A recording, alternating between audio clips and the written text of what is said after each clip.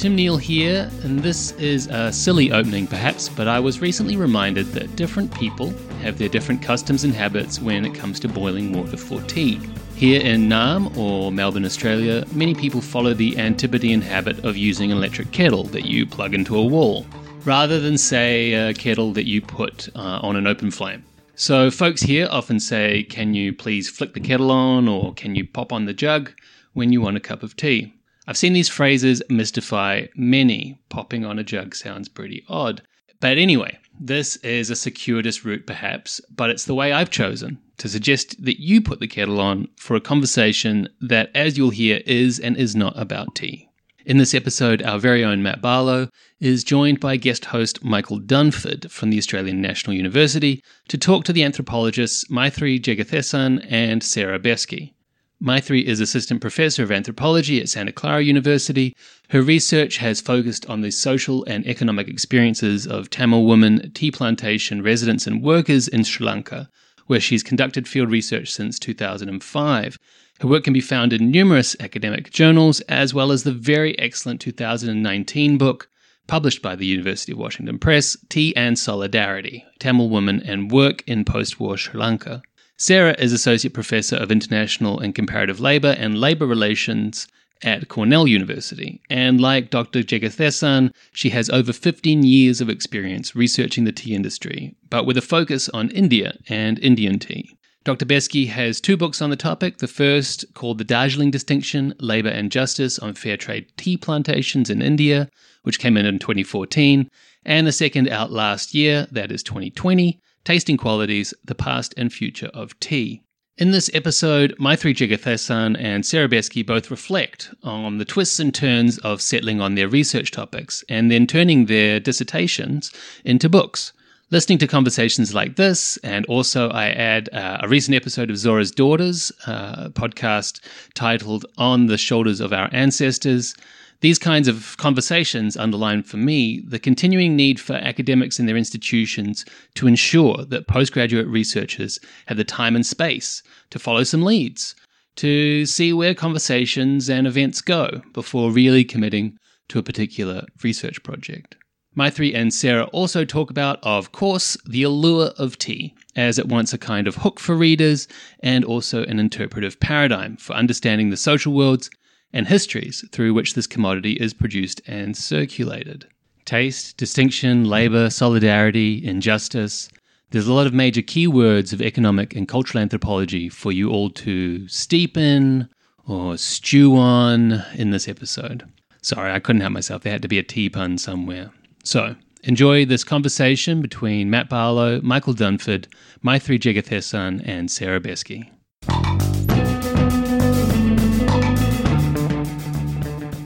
So much. This is so lovely to be in a virtual space with all of you. So yeah, I think that, I took my first anthro courses as an undergraduate at Georgetown. And I actually had my heart set out doing a PhD program in classics, which I think was very different. And so I was a classics major as well, so studying Latin and Greek. And so I took an anthropology course to really very candidly fulfill a social science requirement. And I think what I liked about it was that it had an engaged component that was not in classics, and so not in the translation and kind of in a book. And in terms of tea, it's funny. I don't think it's something that I really set to study. And I love tea, and I always had it growing up every day as a child, and especially Ceylon tea. But my original project was about children and trauma in the context of Sri Lanka's Civil War.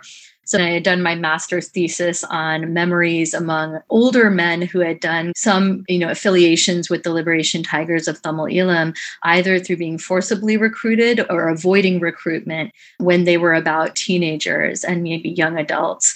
But then in 2006, when I did preliminary work, the ceasefire between the government and the LTT was breaking down. So ethically, I had to pivot. And, my advisor, who had worked long in the tea industry and who Sarah knows as well, Valentine Daniel, suggested, have you ever thought about similar issues that you're thinking about, development, memory, and also work, but in the tea sector? And I had to learn a whole different set of literatures. And even though Sri Lanka is quite small, it was a very quick turnaround in terms of, taking exams in a completely different subject.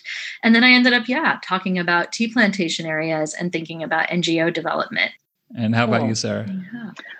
For me, I mean, I hadn't heard of anthropology ever until I went to college. I ended up in an introductory class, not really knowing why I was there. I think, I had a couple of friends who took it, and just having this revelation when I'm sitting there about that this is a method and a form of critical inquiry that was kind of really aligned with what I was doing myself and the way I was kind of approaching the world, where kind of curiosity was built into the method, as well as deliberate forms of unthinking and unknowing to denaturalizing ideas and things and processes within the world.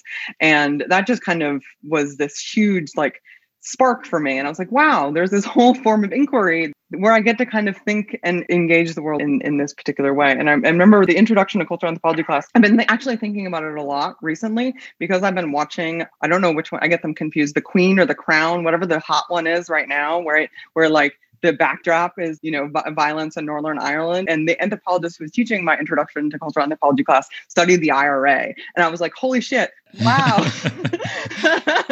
It kind of was a way of critically thinking about kind of this whole zeitgeist that was the chatter on the evening news in my childhood. And so it was also that kind of tangibleness of the subject that I was really quite intrigued with. Anthropology as a subject and the classes that I was in and the people I was talking with kind of gave me something that I was excited about for the first time, I think, ever. Ever in I did things because I could do them. And so I try to kind of remind myself a lot about why I do what I do. And it is that kind of ability to critically engage the world around me. So I went to kind of grad school with that kind of in mind. Again, in undergrad, I'd kind of thought about stuff and how stuff kind of holds social processes, institutions, people work together, and how it kind of consolidates all of this social life into these material objects. And like Mythri, I kind of started grad school doing something totally different. I was working on pashmina production, right? These super fancy bougie shawls. Like the ceasefire in Sri Lanka at about that time in the world, the civil war in Nepal had kind of gotten to a point where I couldn't do work in rural areas that I wanted to. So I moved from Nepal to Darjeeling, right? And so I wanted to kind of keep working with Nepali, which is I had worked in Nepal after undergraduate, and I wanted to keep studying and kind of thinking in Nepali, and I wanted to study stuff and work and women, and I drank tea and I wanted to know more about it. So it was really kind of this falling backwards into studying Darjeeling tea. And it worked. And actually I've been able to kind of do a lot of theoretical and conceptual work with history and anthropology that wouldn't have been the questions to ask of pashmina. So it was this kind of fortuitous falling backwards. I guess we want to know what kind of choices you made to move from a dissertation to a book. So the time was 2005. So right after the Indian Ocean tsunami, I did a trip going to the East Coast. And part of that was through the master's work that I was doing, but also through a volunteer trip to work in children's homes. And so they were kind of combined in that sense. And I was interested in kind of exploring a potential field site. This was right when the ceasefire was still intact, but there was still a lot of recruitment danger, a lot of special task forces and things happening in the East Coast. And so it was pretty dangerous, but you were able to get there. And so I remember during that time being really intensely aware of being an American citizen and also being with American volunteers in Sri Lanka, and especially after the tsunami. So there was this kind of influx of international development workers. It was very common to see obviously white or, non-Sri Lankan people in Sri Lanka working for long periods of time and taking up space and also lots of money flowing in. And so when I had to pivot, that was on my mind, this idea of this money coming in and tangibly changing things, physically moving people's houses from the shoreline. And I thought about it in relation to the tea estates because at the time in Sri Lanka, a lot of anthropology was focusing on violence and conflict and ethnicity. And the plantations in many ways had been neglected in terms of scholarship. There was this older scholarship with a few people who were doing work, like Daniel Bass, Sarah's colleague at Cornell. And I think that, it was interesting to see how that work had really been kind of structurally around issues of, in a very traditional sense, kind of Demontian caste studies, right? Village studies, ceremonies and ritual, and everything seemed kind of frozen in time. And even the women's scholarship it was very much looking at traditional relationships of women always working on the plantation. So I started thinking about, what are NGOs doing in the plantation sector? Are they having any impact on, the way in which communities are forming? Because these are communities that are stateless and that don't have, many of them don't have citizenship and don't have, national identity cards in a civil war. So they have to literally at a checkpoint have a photocopy of this is the estate I'm on with a residency, right? That's kind of scribbled, and it's very informal. And by luck, the checkpoint person will say, okay, yeah, I recognize you from like 2 days ago or, a month ago, you're good to go. Or you'd be, detained, right? So there were these kind of moments that I thought about, what is the presence of an NGO? And that's how the original project started that I got funding for, which was what is the effect of an NGO on an estate? So tangible development, like a water tank or a crèche or a school. And then when I got there, it was what I realized was NGOs come and go, and there's a lot of fighting for funding, and there's a lot more that, once people start to talk in the NGO world, it's not written on paper.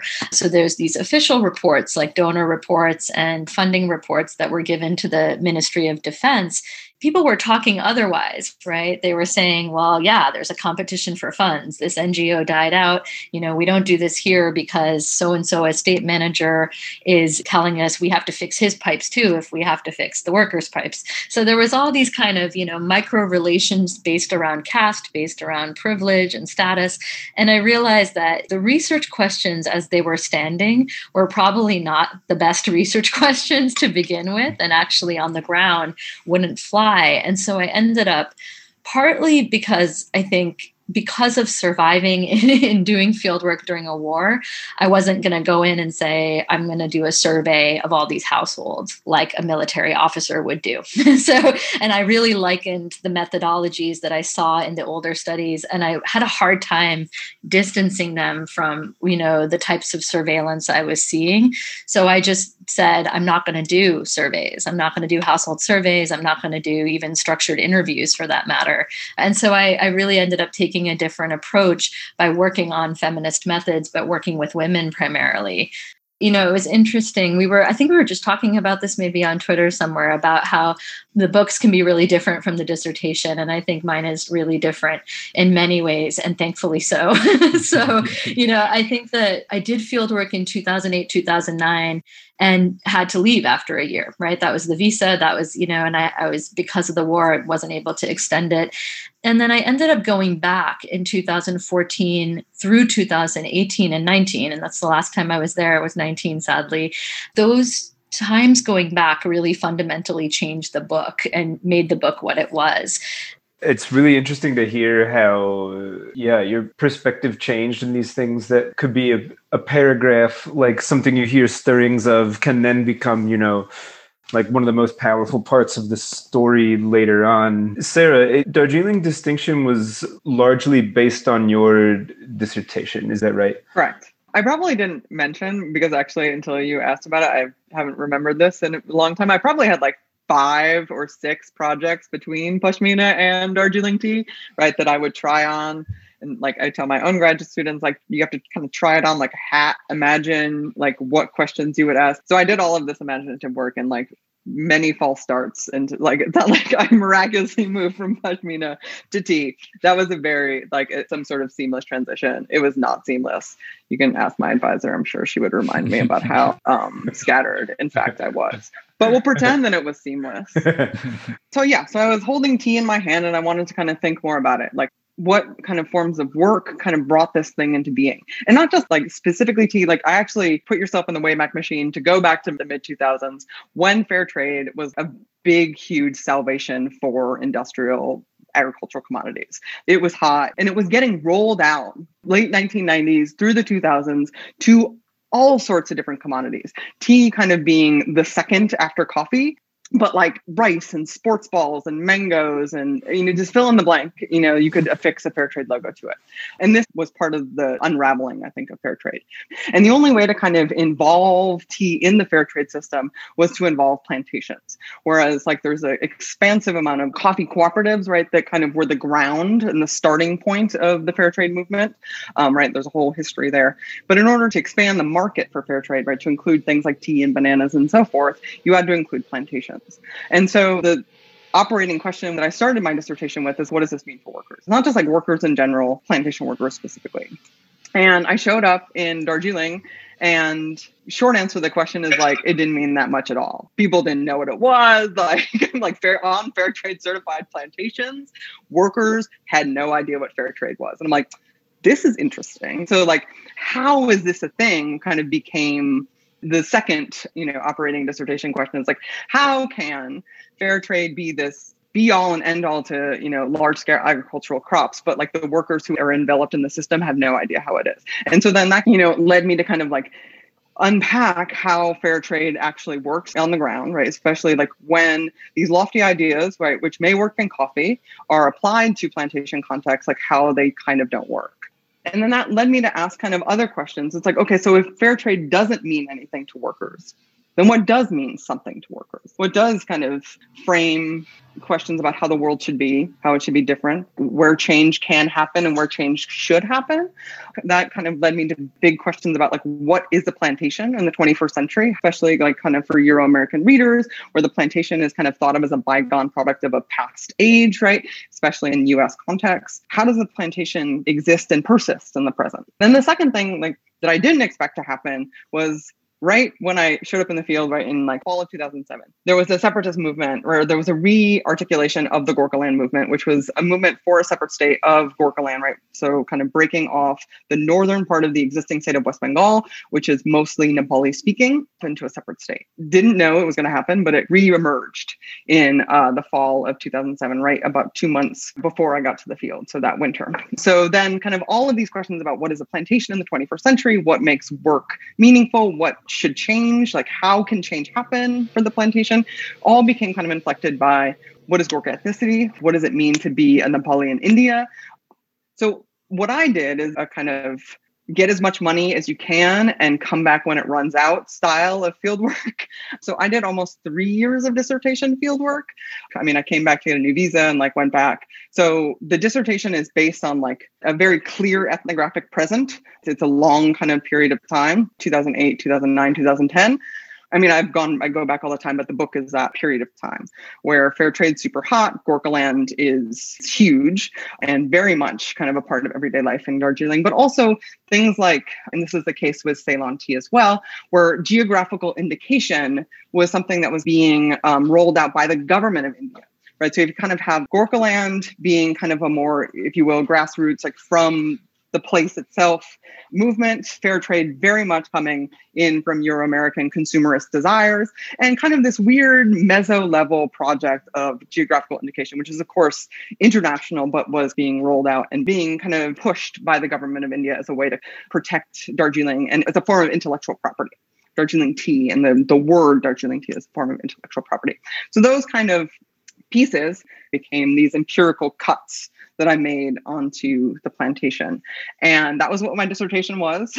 And that's what the book was. For the dissertators right now, this may seem like a fanciful, if not crazy thing to say. But what I was told, and I think it's actually a really useful piece of advice, if you maybe just let it sink in, is like, don't worry about writing a dissertation. Like nobody wants to read a dissertation. I think my advisor even said that dissertations are boring because they are. And so to kind of think about it, not as a product, but as a process, and to kind of think about the articulation of like moving from fieldwork to writing as processual, right? As a book rough draft. So the dissertation is, inherently partial. And so to kind of embrace that partiality. The key thing in moving from a dissertation to the book is to think about like, what is the one thing that this book is about? Not what is like the 17 different concepts that may be really awesome in your dissertation, but like what's kind of like the one thing that it's really about.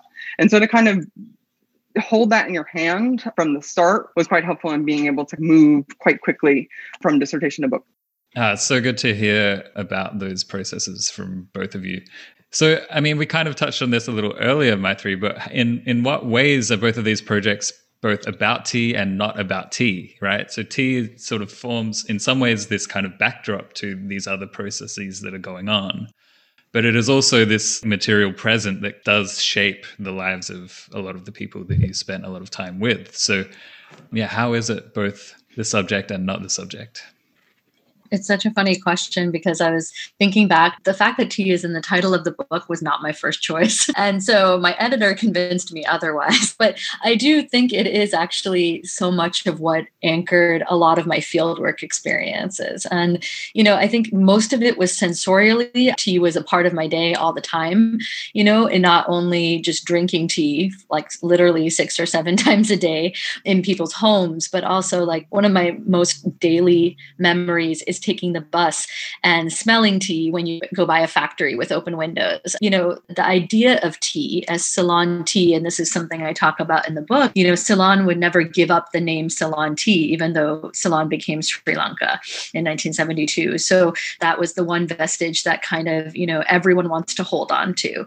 And it was this site for people. It was something that was a ritual in the morning. You wake up, you make tea, and everyone drinks it together, right? There's different ways to drink tea. You can drink sugar with your hand. You can lick the sugar and then drink the tea, or you can have tea with milk, which is the horrible way to drink tea, right? And so there's all these different kind of hierarchies of, what is good tea, what is high tea, and it's all mixed with caste oppression and also layers of migration and different places throughout Sri Lanka. Physically, it was everywhere too. And, I would see stray tea leaves everywhere, not on the bush. And, there would be roots exposed after mudslides or just roots exposed in general by the road.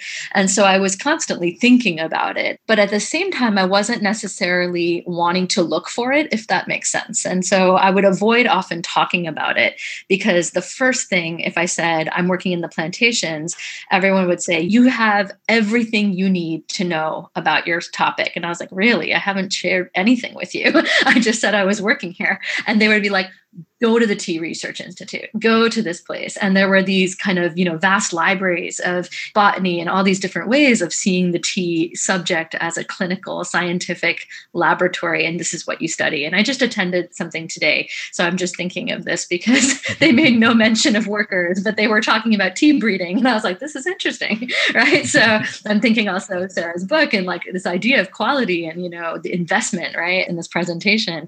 And so in a way, I kind of avoided that subject of tea or that tea. Like this is taking up so much space on the estate, like literal square footage of estate management's offices taking up check rolls upon check rolls of like dust mite-ridden check rolls from the 1800s that people are just holding onto.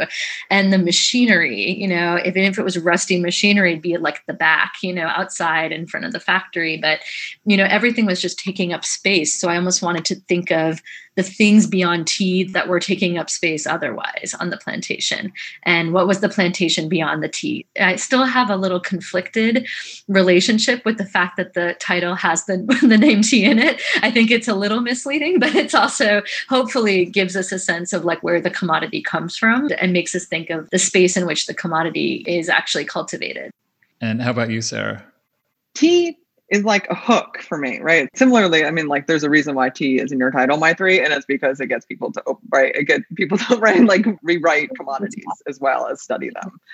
And so, but to kind of think about the commonality, like the interesting commonality that tea kind of has in its presumed knowability. I'm not saying like it is like the psychic unity, right? But the presumed knowability of the thing itself is a really interesting kind of hook. So tea, unqualified, does that kind of hooking. But the things that I purposely try to play with in the Darjeeling book are like qualified teas. So like Fair-Trade tea, organic tea, biodynamic tea, Darjeeling tea, how like the qualification of things consolidates all of this information as kind of normative, as kind of essentialized, as often, right, depending on what that qualification is, feminized, euphoric, idyllic, all of these other kind of sensations attach themselves to these adjectives and circulate around with that tea. And so back to like your original question, what got me into anthropology is like, okay, let's take these things that are as boring as adjectives or as something as normal as tea and kind of destabilize all of the stuff we think we know about it.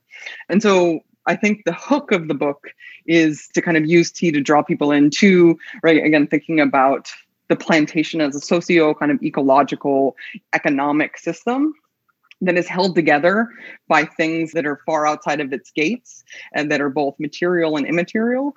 And something like Gorkha land, right, which is a very, very, very area studies conversation. We're talking about publishers and people who write the titles of our books. It's a very narrow topic. How do I get people to care about Gorkha land? I tell them about fancy tea. I use tea to do other work. But at the same time, then it is obviously about tea. Like, I don't know if you do this, Mythri, but I talk with a ton of tea buyers, like tons and tons and tons of tea buyers, people who like own tea shops. Like literally, I just got an email in my inbox that I need to answer. And I love this. Like, don't get me wrong. Thinking about the effects of our scholarship or kind of public engagement of our scholarship, perhaps I thought that I would like be working with government bureaucrats like way back in the mid 2000s, like to reform compensation, structures on tea plantations. Yeah, that was a pipe dream. That's like obviously not going to happen. But what I can do, right, is I can talk to tea retailers, like people who sell tea, who I don't ever study. Like I don't pretend to study consumption. I don't actually want to study consumption.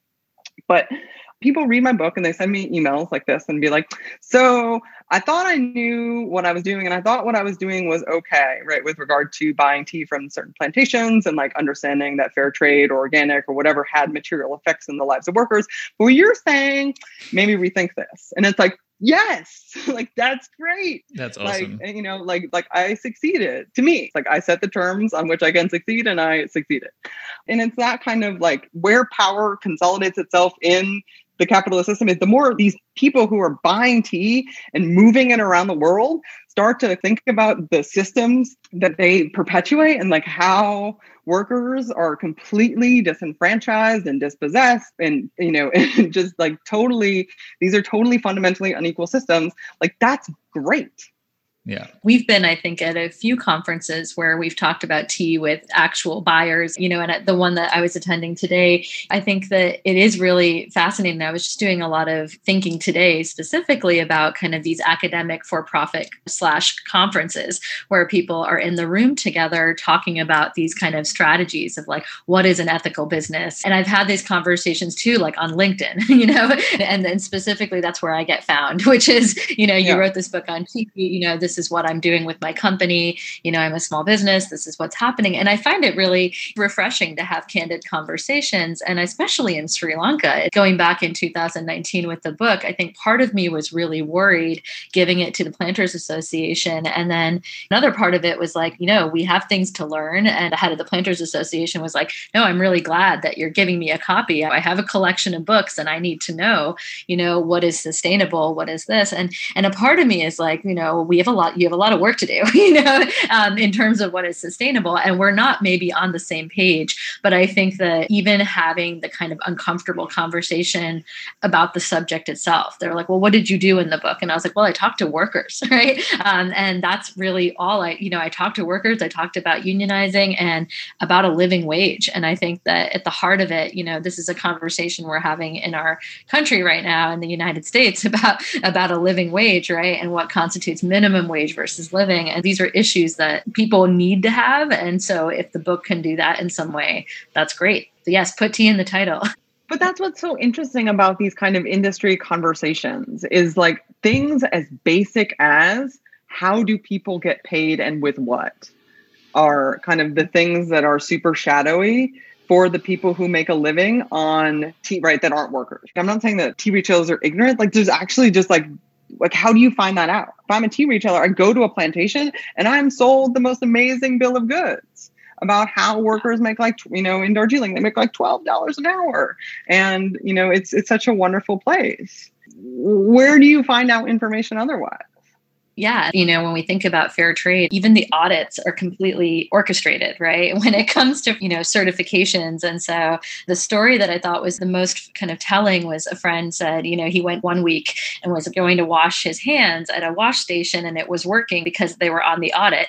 And so, someone from Europe was there. And so he's like going to wash his hands. And then the next week he came back and like the tap wasn't working. They're like, oh, sir, we just fixed that for the lady that came, So there were these obvious performances of what work is and what dignity is and what a safe workplace is. And so these are the kinds of things I was interested in disturbing. And I think it's hard to deny when you actually encounter it as a buyer or retailer. I'm curious about the political stakes and claims that are made in both Darjeeling Distinction and Tea and Solidarity. And Mythri, you kind of fall on the solidarity side, and you articulate this solidarity that is both, I think, enacted through your fieldwork, but then also described in certain ways in which it is being manifested within Sri Lanka by women workers.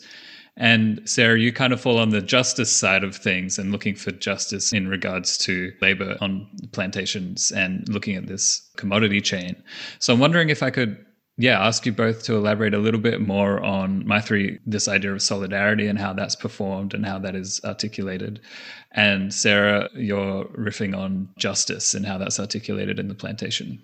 Yeah, I mean, so justice was something that I kind of observed being done for workers, but never something that workers were allowed to or were given the space to kind of articulate what justice might mean. And so like playing with justice as kind of a normative discourse that was able to be articulated only by those in power. But that being said, how I kind of think about justice with regard to political change, or plantation futures in Darjeeling or in India, maybe writ large, and there may or may not be overlaps with the Sri Lankan case, it's about land. It's about, the answer to the last question, my answer to the last question, Mythri's answer to the last question as well.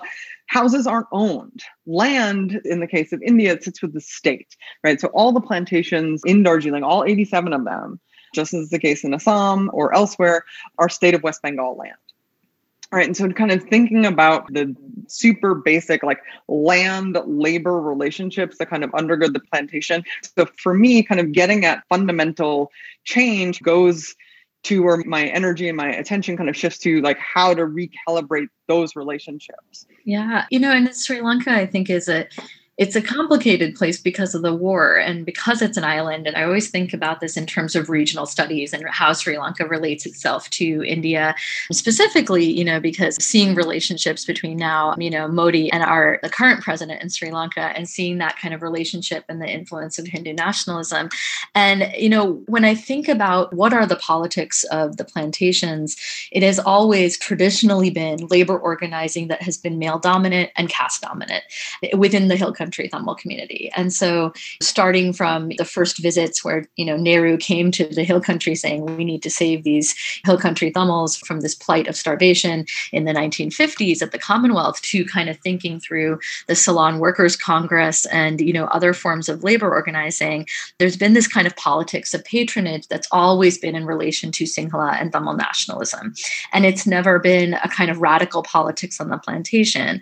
But there have been moments, but they have been kind of squashed, right? They've been squashed because of threat to the state. So there was an anti-casteist movement in the 1950s, but it largely got, surpassed by the Sinhala Labour Party movement, which wasn't really thinking through issues of caste oppression. But there was a movement of caste oppression. And I think for me, the kind of radical politics of that shape plantation life right now, and what I'm doing kind of in newer work, is thinking through what are the vocabularies of caste oppression that Sri Lanka has that are distinct from India and from other places in South Asia, because caste is obviously so critical to the ways in which hill country Tamils have experienced oppression. And so the vocabulary that Sri Lanka has is quite different. And we have to acknowledge those distinctions. But at the same time, there is this history of migration between India and also histories of Hindu nationalism that are not even histories. They're quite contemporary, right? In the way that we're tracking them and seeing them, especially in the North right now. So I think that's what I'm interested in, is like this radical politics of like that would disturb the plantation as a physical site, and then also one that didn't invest or refused to invest in the kind of labor organizing that wants to maintain the plantation as an industry. Could I also just ask you to elaborate a little bit more on the solidarity element of Tea and Solidarity, particularly with regards to how right now there are large movements around the world, particularly by white folks, performing solidarity. And I think it is an important thing to sort of reflect upon. And I think you've potentially got some key insights for some of us about how solidarity is performed and how it is articulated. when I wrote that chapter on contingent solidarities, I was very much thinking in the frame of longtime activists and labor organizers that had to adjust constantly in order to survive. So their solidarities were contingent very much on funding. They were contingent on whether the defense ministry was going to have to view their budgets, right? So they were very much adjusting day to day, whether to see what they could do the most to support their constituents. And it was interesting to think of contingency for me at the time, because it was very much about the end of the war and this immediate aftermath where landscapes of national economy were changing, but also the plantation industry was changing.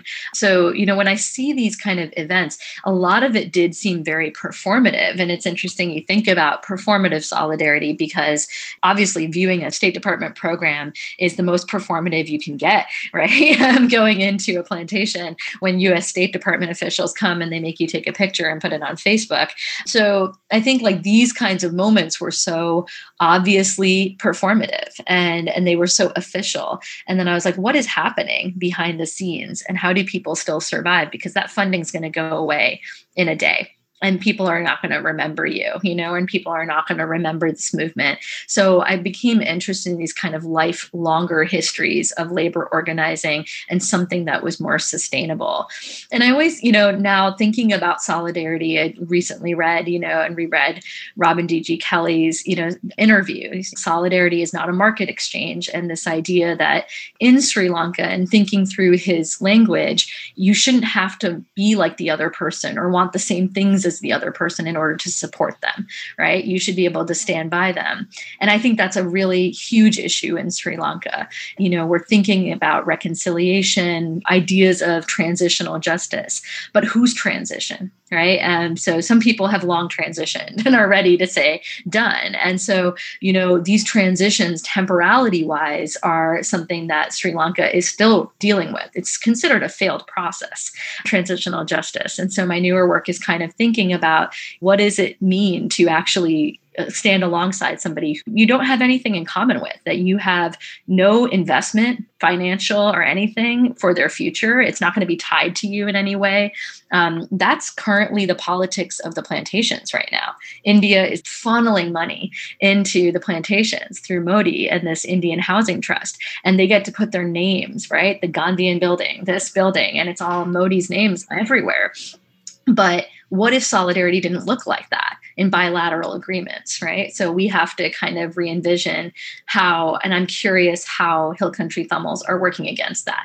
And it's very difficult to work against it because of the kind of just the tightness of the politics right now.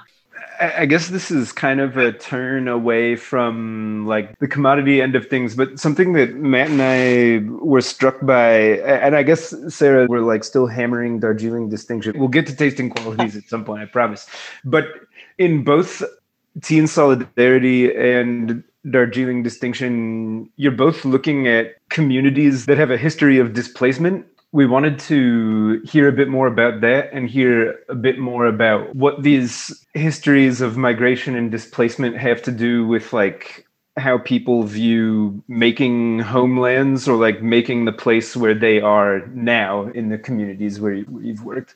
It's an interesting question with regard to thinking about tea in India kind of broadly. But so like Darjeeling was kind of carved out, right? The land was annexed. The plantations were carved out kind of in a period after the expansion of the Assam plantations. And so we're talking like 1850 super early plantations into really kind of the 1860s. And there's a historical kind of coincidence with the dispossession of kind of tribal, non-caste, low-caste farmers in Nepal. Right. So where high caste farmers are kind of moving on to the nice arable land and pushing non-high caste Hindus off of their land. The British are trying to kind of set up these plantations in Darjeeling, and through these labor recruiters who would go between Darjeeling and villages in Nepal, would kind of recruit whole families to work on the plantations in Nepal. So it's a different kind of labor system. It is not the indenture system you see in the Northeast. It's this hybrid recruitment system where they're still, relying on these labor recruiters, but in a very different form that is not necessarily indenture, but it's not free labor. Workers are paid nearly nothing. Most of their compensation is in land, is in the ability to farm for themselves and grow their own food, like the one thing that they're being denied in Nepal. And so like you can see in terms of like kinship, networks spread across Darjeeling, people can trace their ancestry to singular villages or the same village in Nepal because of the way this, the Sardars, these labor recruiters, worked. So it's a really kind of interesting history that just kind of adds some texture to labor migration in the Northeast broadly and the Himalayas broadly. And that's kind of why, right, there is such a huge Nepali-speaking majority in the area. At the same time, right, circa 1860s, workers are going to South Bhutan as well. Nepalis are going to South Bhutan again for agricultural purposes, and even into Assam as graziers and kind of milk, as kind of animal husbanders, right, for milk production. Yeah, so I mean, it's just kind of an interesting foil to what else is going on in India. But that history is not epiphenomenal to what's going on in the present with regards to articulations of the Gorkha land movement, right? And there's really interesting kind of work in Caribbean studies and elsewhere about thinking about the relationship between indentured workers, whether they're Indian or of African descent, and articulations of indigeneity. Shona Jackson's work, for example, in Creole indigeneity. And there's actually some kind of homology, right? There's an interesting kind of relationship or similarity, right? What's going on in Darjeeling, right? There's this articulations of kind of nativism and indigeneity, right, as a grounds for belonging and a grounds for a reason for a separate state by what are technically, right, if you think about it, migrant workers.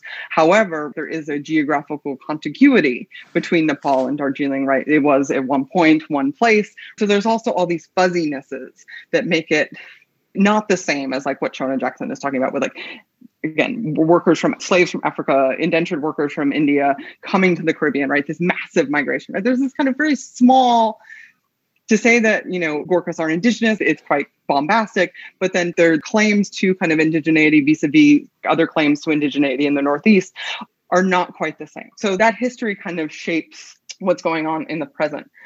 As I kind of mentioned earlier, the compensation system is both in cash and in kind. Just like it was in the colonial period, there's actually nearly no cash. Workers make most of what they're supposed to get in kind, right? And this is labor law that was codified in the post-independence era, so in 1951. And so housing, food rations, medical facility, ambulances, firewood, and like just a host of other material benefits that workers are supposed to get, right, that justify the fact that management pays them a wage that is so far below minimum wage standards, right? Because together the stuff and the money are supposed to equal this other thing, right? This more than the minimum wage. That, I mean, and the houses are the biggest piece of that. I mean, in houses, and this actually dovetails with Mythri's work too, most of the workforce is women.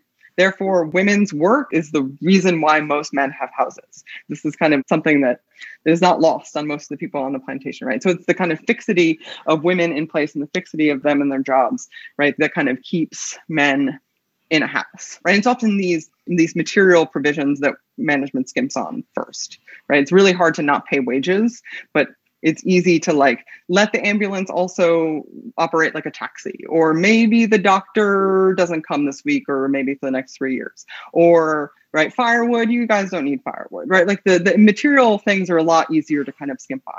And they do, management kind of skimps on them all the time. But workers and through unions often try to demand that at the very least, the labor law gets followed. And lo and behold, even on fair trade plantations, right, labor law is not actually necessarily being followed. But at the same time, right, these are the things that workers are demanding. At the same time, it's the provision of all of this stuff, more namely the fact that all of this stuff is a reason why they make next to nothing in actual wages, keeps people bonded to the plantation. Because if most of your compensation is your house, right, you're not going to want to leave that house, right? That's your bank account. All of the little kind of incremental cash payments that you do get put into kind of making that home livable for yourself and for the person. Generally, right, mostly women workforce, the woman is going to inherit your job, right? So that you have a place to die. And so this compensation structure that was born out of postcolonial labor law is the thing that's in a way kind of holding workers together. And it's kind of, there's a kind of straight genealogy from those recruitment tactics that the British used in the 1860s, right, to post-independence labor law until today. In the case of Sri Lanka, I'm always kind of interested in the fact that Sri Lanka is an island, right? How it's connected in terms of, migration and the ways in which Hill Country Tamils that I worked with, how their ancestors who came through, what was the Kangani or the recruitment system and in many ways to Fiji, Mauritius, and other places, this was an operating system that a number of scholars have worked on. So with the community that I worked with, these are, twice and thrice descendants of that migrant community. And it's always kind of a misnomer. I talk about this with Daniel Bass a lot too, with this idea that they say that they were brought by the British, and they actually weren't brought by the British, right? So the Kangani system was very much ingrained in kinship relations, and so-and-so's uncle through this village or through this relation, whether it's a distant relation or through kind of word of mouth, very much localized and invested in terms of that relationship. But Hill Country Tamils, they came from the kind of earlier purposes before the plantations were to kind of build Ceylon's colonial infrastructure. So literally carving out and blasting out mountains and making roads and railroads, what was through in the Tamil word kadu or jungle, right? Or like forest, creating these spaces that had previously been occupied by indigenous, but also Sinhala and Tamil speaking communities. And in the South Central areas, largely uncultivated. So when coffee comes onto the scene and then is blighted out with a virus, with the leaf virus, that's the space in which tea comes into a different type of plantation in terms of its structure and the monocropping. The idea of movement very much is like going on a parallel track to Sinhala and Tamil nationalist pre-independence vying for power when they know that independence is going to be handed to them, right, by the British. And it wasn't violent, right? And this is the whole story of Sri Lanka, is that there was violence, but there wasn't violence in the way India experienced it. And there was very much this kind of very polite discussion about who's going to get power and who's going to have a seat at the table. And Hill Country Tamils and Indian and Pakistani origin migrants were just left out, basically. They were saying, you don't get a seat at the table, and they're considered alien. And that language is very clear in, in the documentation, and Patrick Peebles and others have written about this, thinking about those parallel tracks of this industry that's kind of booming, and then seeing this kind of vie for independence. And you see these workers. Vaigita writes about this, and I talk about it in the book. It's like you see this crux of nationalism meeting with labor, right? And so this is kind of the huge political conflict in Sri Lanka. The really roots of it are about labor and labor struggle. And so on the Sinhala side, you see this with Sinhala labor movements. And then you see this in the South with insurrections with youth and the state kind of, cramping down on insurrections. And then in the Hill Country, what you see is this, statelessness for a large swath of workers, but then also people dispersed throughout the country. And so that statelessness starts in 1948 and then doesn't really formally end until 2003. But I know when I was there were at least, right before a provincial council election in just one district, 20,000 people who did not have IC cards or citizenship to vote. And so it was very common to not have your citizenship. And so that kind of, investment in a home is something that I think Hill Country Tamils have long thought about, because they have been denied a physical home in that sense, or an address, right? They've been official record, they've been denied that. But then on the other hand, politically, you have this Tamil nationalism, who Hill Country Tamils are Tamil speakers, but the Tamil nationalist kind of movements in the 70s were calling for self-determination, and very similar to Darjeeling, like thinking about Gorkhaland and this idea of, a separate state. And that separate state was kind of marked out. And when you see it on the island mapped out, kind of the, north and east kind of coastals, and where Hill Country Tamils primarily are in these pockets of the South Central areas, that's where they are. And Tamil nationalists, primarily caste dominant, and also definitely working within kind of systems of caste oppression, thinking about not wanting to kind of take on Hill Country Tamils, said, well, that's our homeland, right? You're not part of our homeland. So if you want to come, maybe move up here and you could be our laborers, which is what ended up happening. When I think of mobility, I think the most clear one to me was in 2018 when these workers who are informal workers in Sri Lanka, in the capital, when the collective wage agreements were happening with the plantation unions and the plantation managements. And this was through kind of very formal negotiations. And they, of course, broke down and they were calling for 1,000 rupee wage, which is right now about $7.50. So not much, right? A daily wage. And when they were calling for it, what ends up happening is this huge protest of, kids that are kids of workers that are working in the capital, and they all wear black and they all pour onto the streets of Colombo, and they literally make the street black with their clothes and with, just the mass of workers. And it was so clear that Colombo's infrastructure and economy was because of Hill Country Tamils. And you just saw it in labor force, right? Coming out and protesting for a living wage. And this was 2018, so well after the war, and a kind of stark reality of, you say Hill Country Tamils are on the plantations, but the kids are right here, right? They're in cell phone shops, they're in garment shops, they're, selling in Peta Market, they're everywhere. They're serving you tea in a restaurant on Gall Road, right? So there's all these different ways in which a lot of Sri Lankans will deny that, but it was hard to deny. So that movement was so visceral to me in 2018 in terms of the contemporary sense. But I'm always just really fascinated in the archival too, and I talk about that in the book, with how if you look close enough, you see that people were on the move and they were never wanting to stay.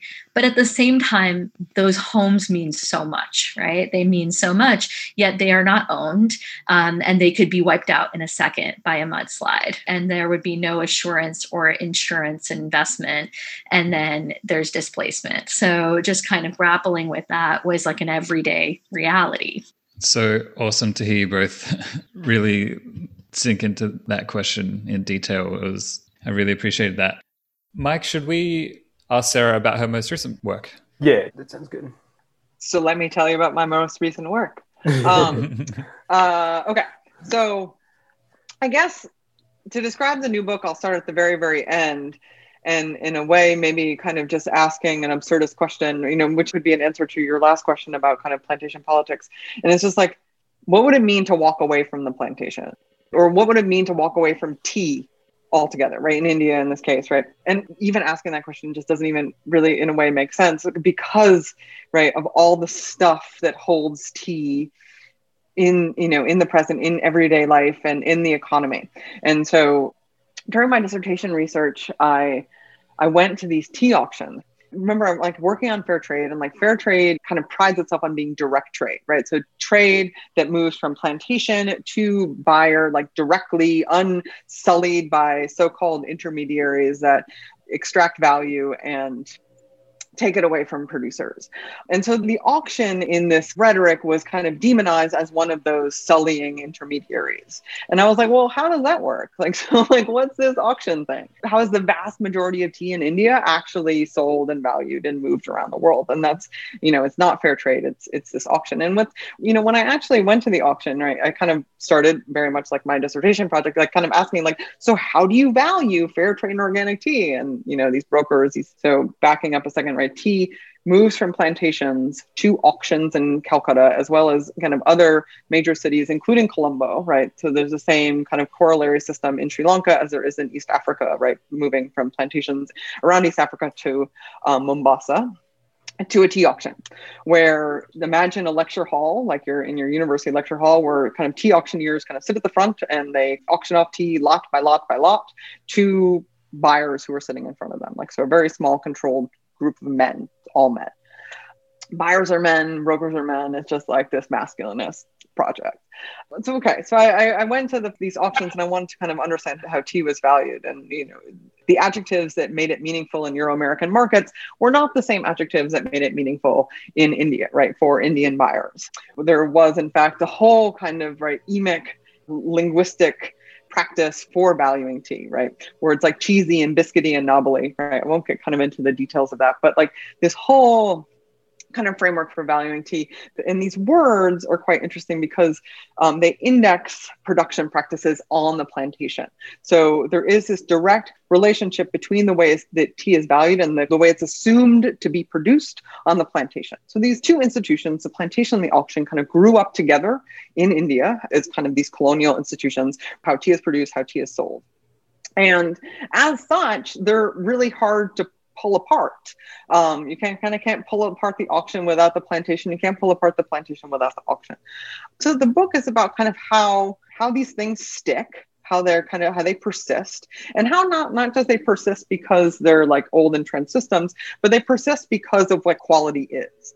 And I was taken by quality as this term of art because it kind of existed across the archives. So the book is kind of half archival, half ethnographic. Across the archives is something that didn't mean what it kind of means often to us in kind of, everyday parlance, right? It's like quality is good and things that don't have quality are bad, right? Quality is this kind of shifting sense that is an object that is constantly worked on in industrial chemistry and in agronomy, in terms of labor, and in all of these different spaces. It's not a quantitative relationship. It's not this more or less than proposition. It is kind of an object of analysis. And so that kind of got me thinking, okay, so like, how is quality this thing that kind of animates contemporary capitalism, it animates colonial capitalism, and how quality, maybe at its root, in a way, is about kind of expectation. It's about how we kind of expect things to be in the world. It's about normative judgments, about normative assumptions. And right, because like, think about it, right? If you kind of have a thing that you consume all the time and it's different than the time you had it last, you think it's off. You think it's bad. The perpetuation of sameness, right? The kind of perpetuation of standards is kind of built into how we, especially in kind of consumerist markets, kind of think and understand quality. And so if that's the case, right, then quality, right, how we expect tea to taste, how we expect it to feel, how we expect it to kind of blend with our milk and our sugar in whatever kind of geographical context that you're drinking your tea, right, kind of works to kind of normalize the production system. And that production system, when it comes to black tea, is a plantation. And it's not just a plantation in India, right? There's similar kind of things can be said about like kind of broadening it out to like East Africa and Sri Lanka as well, right? Because when you approach your, favored bag of blended black tea, it is a blend of tea from Sri Lanka as well as India, as well as East Africa. And what's really cool, really fascinating to me about blends is that bag of blended tea can only taste the same month to month, year to year, because it's different. Because tea is so variable, the people who are kind of making those standardized blends need to kind of work across that difference to make sameness. So anyway, the book is actually about a lot of things, but at the heart, it's like, how is the plantation still a thing? It's kind of the operative question of it all. So I guess we wanted you to talk about the reproduction of distinction in the contexts where you work, where that could be differentiation or identification, kind of depending on the process that you're looking at. It's an interesting question. I think maybe it didn't come up so much in the book. Maybe in the conclusion it came up, and it was this question. And I think, the relationship between alterity and sameness, specifically in the art that I included in the conclusion, where I was thinking about how you can take things that, were so familiar, which was this fresco in Sigiriya, and the artist Tanisha Somasundaram took it and made it to look like the likening of a tea plantation worker, and then called out the distinction, right? That she's like, this mountain doesn't have UNESCO heritage. This mountain doesn't get the recognition that, and these women don't get the recognition that these dead women, right, have on these frescoes that you have to like climb up a huge mountain and go and find. And so I'm interested in that because I think on every level in the book, like the chapter about homes, right? These homes, you can say, here's your single family home, and it's got a chimney and these like blueprints, which I'm always fascinated by the idea of the blueprint, because it is, alterity. It's radically different from what you live in, right? And it's, and I've seen these houses degrade over time, especially the double level houses, in terms of like chimney and smoke, ventilation issues, and also mold issues and environmental climate. And so seeing how alterity is set like that in these kind of material visions for a future plantation that's just, right? To think of Sarah's, earlier work, and to think about kind of, yes, you can have housing, and they have these blueprints of all these houses on this monocropped land that's like, basically a landslide waiting to happen, right? If you clear this land and put all these houses there. And then also this kind of nudging history, this kind of doubt where people don't want to live in those houses, right? They're like, we have been living here forever. We just want a living wage. We want, yes, we like a house, but you realize how disruptive it is to actually build a house, and raise down your old house that you put so much cash into. So I think these moments come up really harshly in the book, and also experientially for me came up, especially one moment just sitting with a worker and his family, and we were watching houses being made, these single family houses, which were part of this housing act through the Modi government. And we're watching it, being constructed. So land being raised down, and we saw these houses, and we're sitting there in their line rooms, and we're watching, and we're like, do you want to live there? And they're like, if it happens, it happens, but when is it going to happen? And what's that process going to look like? So there's something about that discursive relationship that doesn't capture living, right? And it reminds me of Levinas and this idea of like, you can't witness death unless it's in the death of another, right? You wouldn't witness your own death, right? This idea of like, so if you're really in it, you would be like, this is what it's like to pick up house and move. And I've seen those experiences for those who are, trapped in landslides, and they have to go live in a decommissioned tea factory, and they have to eventually leave, and they don't have a house. And so no one captures that. They just imagine the vision. And so there's always push for the future. And I think in Sri Lanka, there's always a push for the transition and transitional justice, and thinking about when the transition happens, we'll be okay. But it's not going to be okay. And for those, I think most clearly it came out to me, and this is not so much about my work, but, I am tracking it now because I work in Northern Province. But recently, just some context about Sri Lanka, there's a number of people who disappeared after the war. A good, they say above 100,000, but right now the number is like, 20 to 40,000. And, right when the government, resumed back to the Rajapaksa regime and the Secretary of Defense became the president in 2019, he shortly announced afterwards for women who were staging protests, staging silent protests, seated down by the road, asking for their sons, fathers, children to come home, holding up pictures of these disappeared. He said, "You're missing are considered dead." And just left it like that. And so to kind of say that in the face of a photograph and a protest was this kind of moment, I think, when I think of like this inability to see the difference that someone's experiencing, just saying, you're missing are dead. And they might be, but, the idea of the protest to be like, stop protesting. It was like this silent gesture. And I think that analytically, I'm interested kind of in what that has to do with an afterlife of the plantation, because oftentimes there are death registers that that are just sitting there, and there's all these deaths that you see. And this is very much the case in the American South plantation too, thinking about, the ways in which we remember the afterlife of the plantation.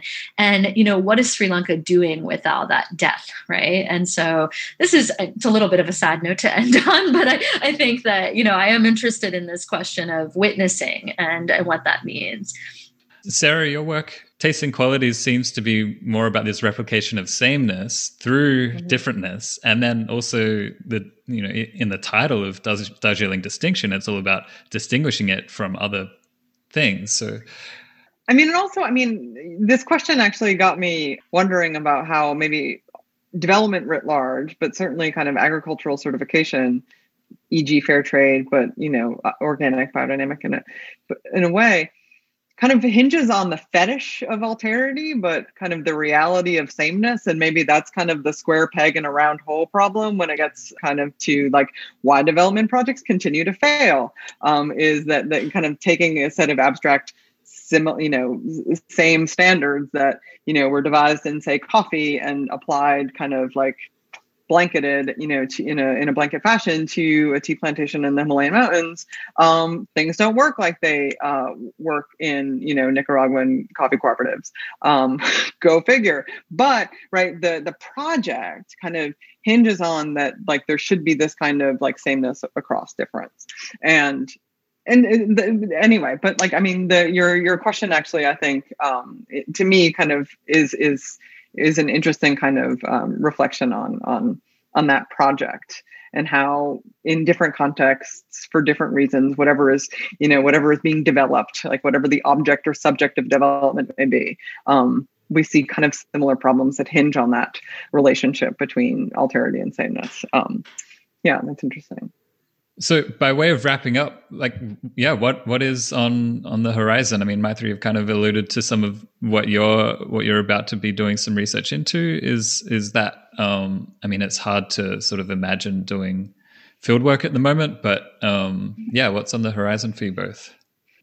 Yeah, sure. It is really hard to imagine, and it's especially just seeing that Sri Lanka is in a lockdown right now, and was kind of off and on in the lockdown, but now back and the cases are rising. And it's, so the project, I started it in 2018 and, went in 2019, but then didn't get to go last year, and I'm not sure about this year. It doesn't seem likely. So, so the project is actually looking, there's two kind of sets of projects. One is looking at kind of how in Northern Province, landlessness, but also, multiple forms of displacement over a kind of larger history of land grabs and also clearing of land to make it habitable.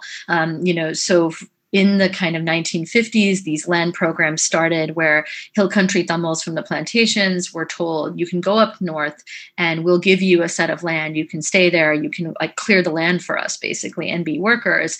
But then when the war happened, they were basically kicked off the land. They were displaced. And now they're coming back and saying, well, this is our land, right? We were given the land. And they were like, no, you weren't, right? So they're landless and they're fighting for land rights and deeds. And so everyone's on these kind of like non-permanent deeds, like land development organization deeds. And so kind of looking at the politics of that around caste, but also around we think about distinction, this idea that, they're from the Northern Hill Country, and looking at the kind of very, right now, because it's preliminary field work, was looking at kind of how that's on a day-to-day basis in terms of kinship relations. So there's, in terms of intermarriage with Sri Lankan Tamils and Northern Hill Country Tamils over generations, but also, questions of discrimination in the education system, work, economy, but also the heavy militarization that's still present in the North. And also some of them have formally fought for the LTTE. So that kind of stigma of having fought for the LTTE, but then also not being considered part of this kind of larger Tamil nationalism. But it's fuzzy because a lot of them are actually kind of sympathetic towards the movement or had been in the past. So thinking about kind of the politics of that and seeing where the plantation histories live beyond the plantation in Sri Lanka. And the kind of, strength of the plantation and the mentalities, the oppression of caste and also of class distinctions that kind of traveled with those stories of displacement.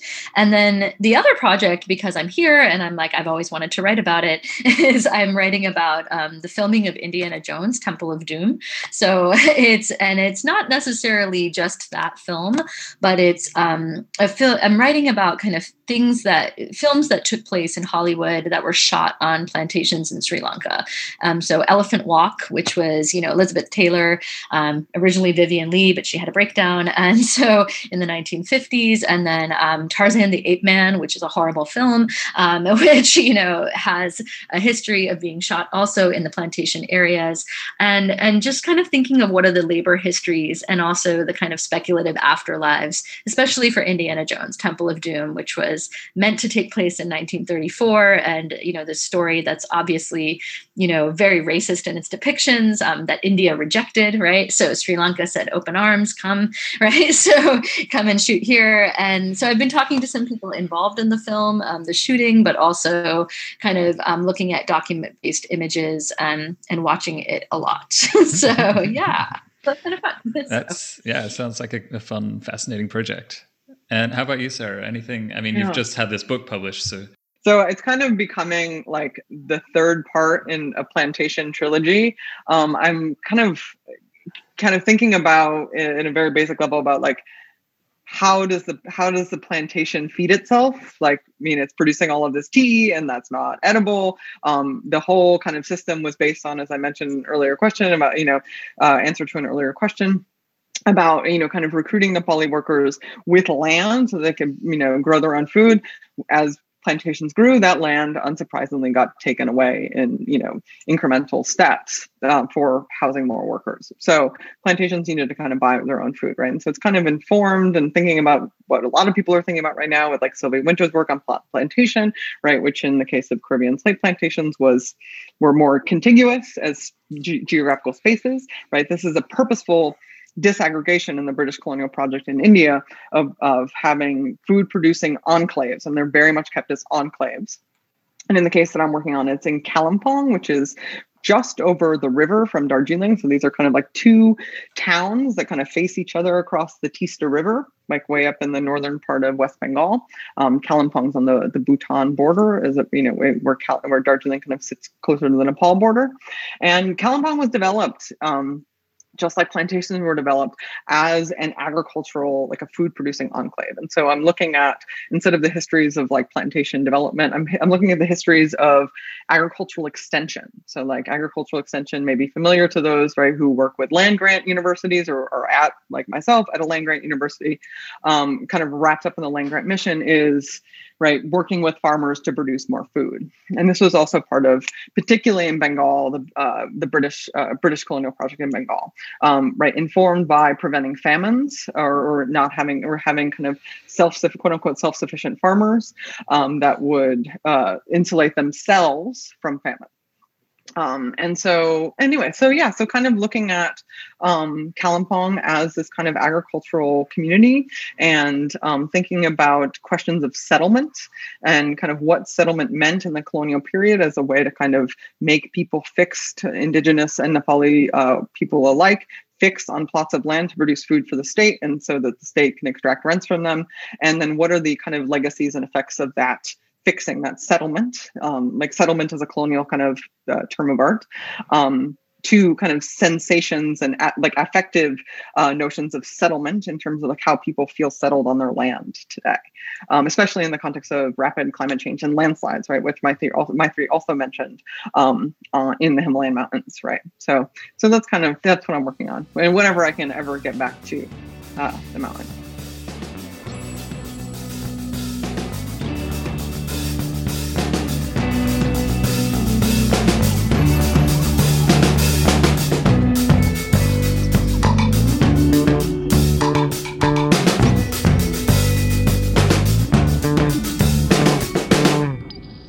This episode of Conversations in Anthropology was recorded and produced by Matt Barlow on the lands of the Kurna people. We acknowledge their elders, past, present and emerging. The episode was edited by Matt Barlow and David Border-Giles. Conversations in Anthropology Collective is David Border-Giles, Tim Neal, Mythri Jegathesan, Matt Barlow and me, Cami O'Daly. We're supported by the Faculty of Arts and Education at Deakin University, and the pod is made in partnership with the American Anthropological Association. To learn more, find us on Twitter, we're @AnthroConvo, and subscribe to catch future episodes. Thanks for listening.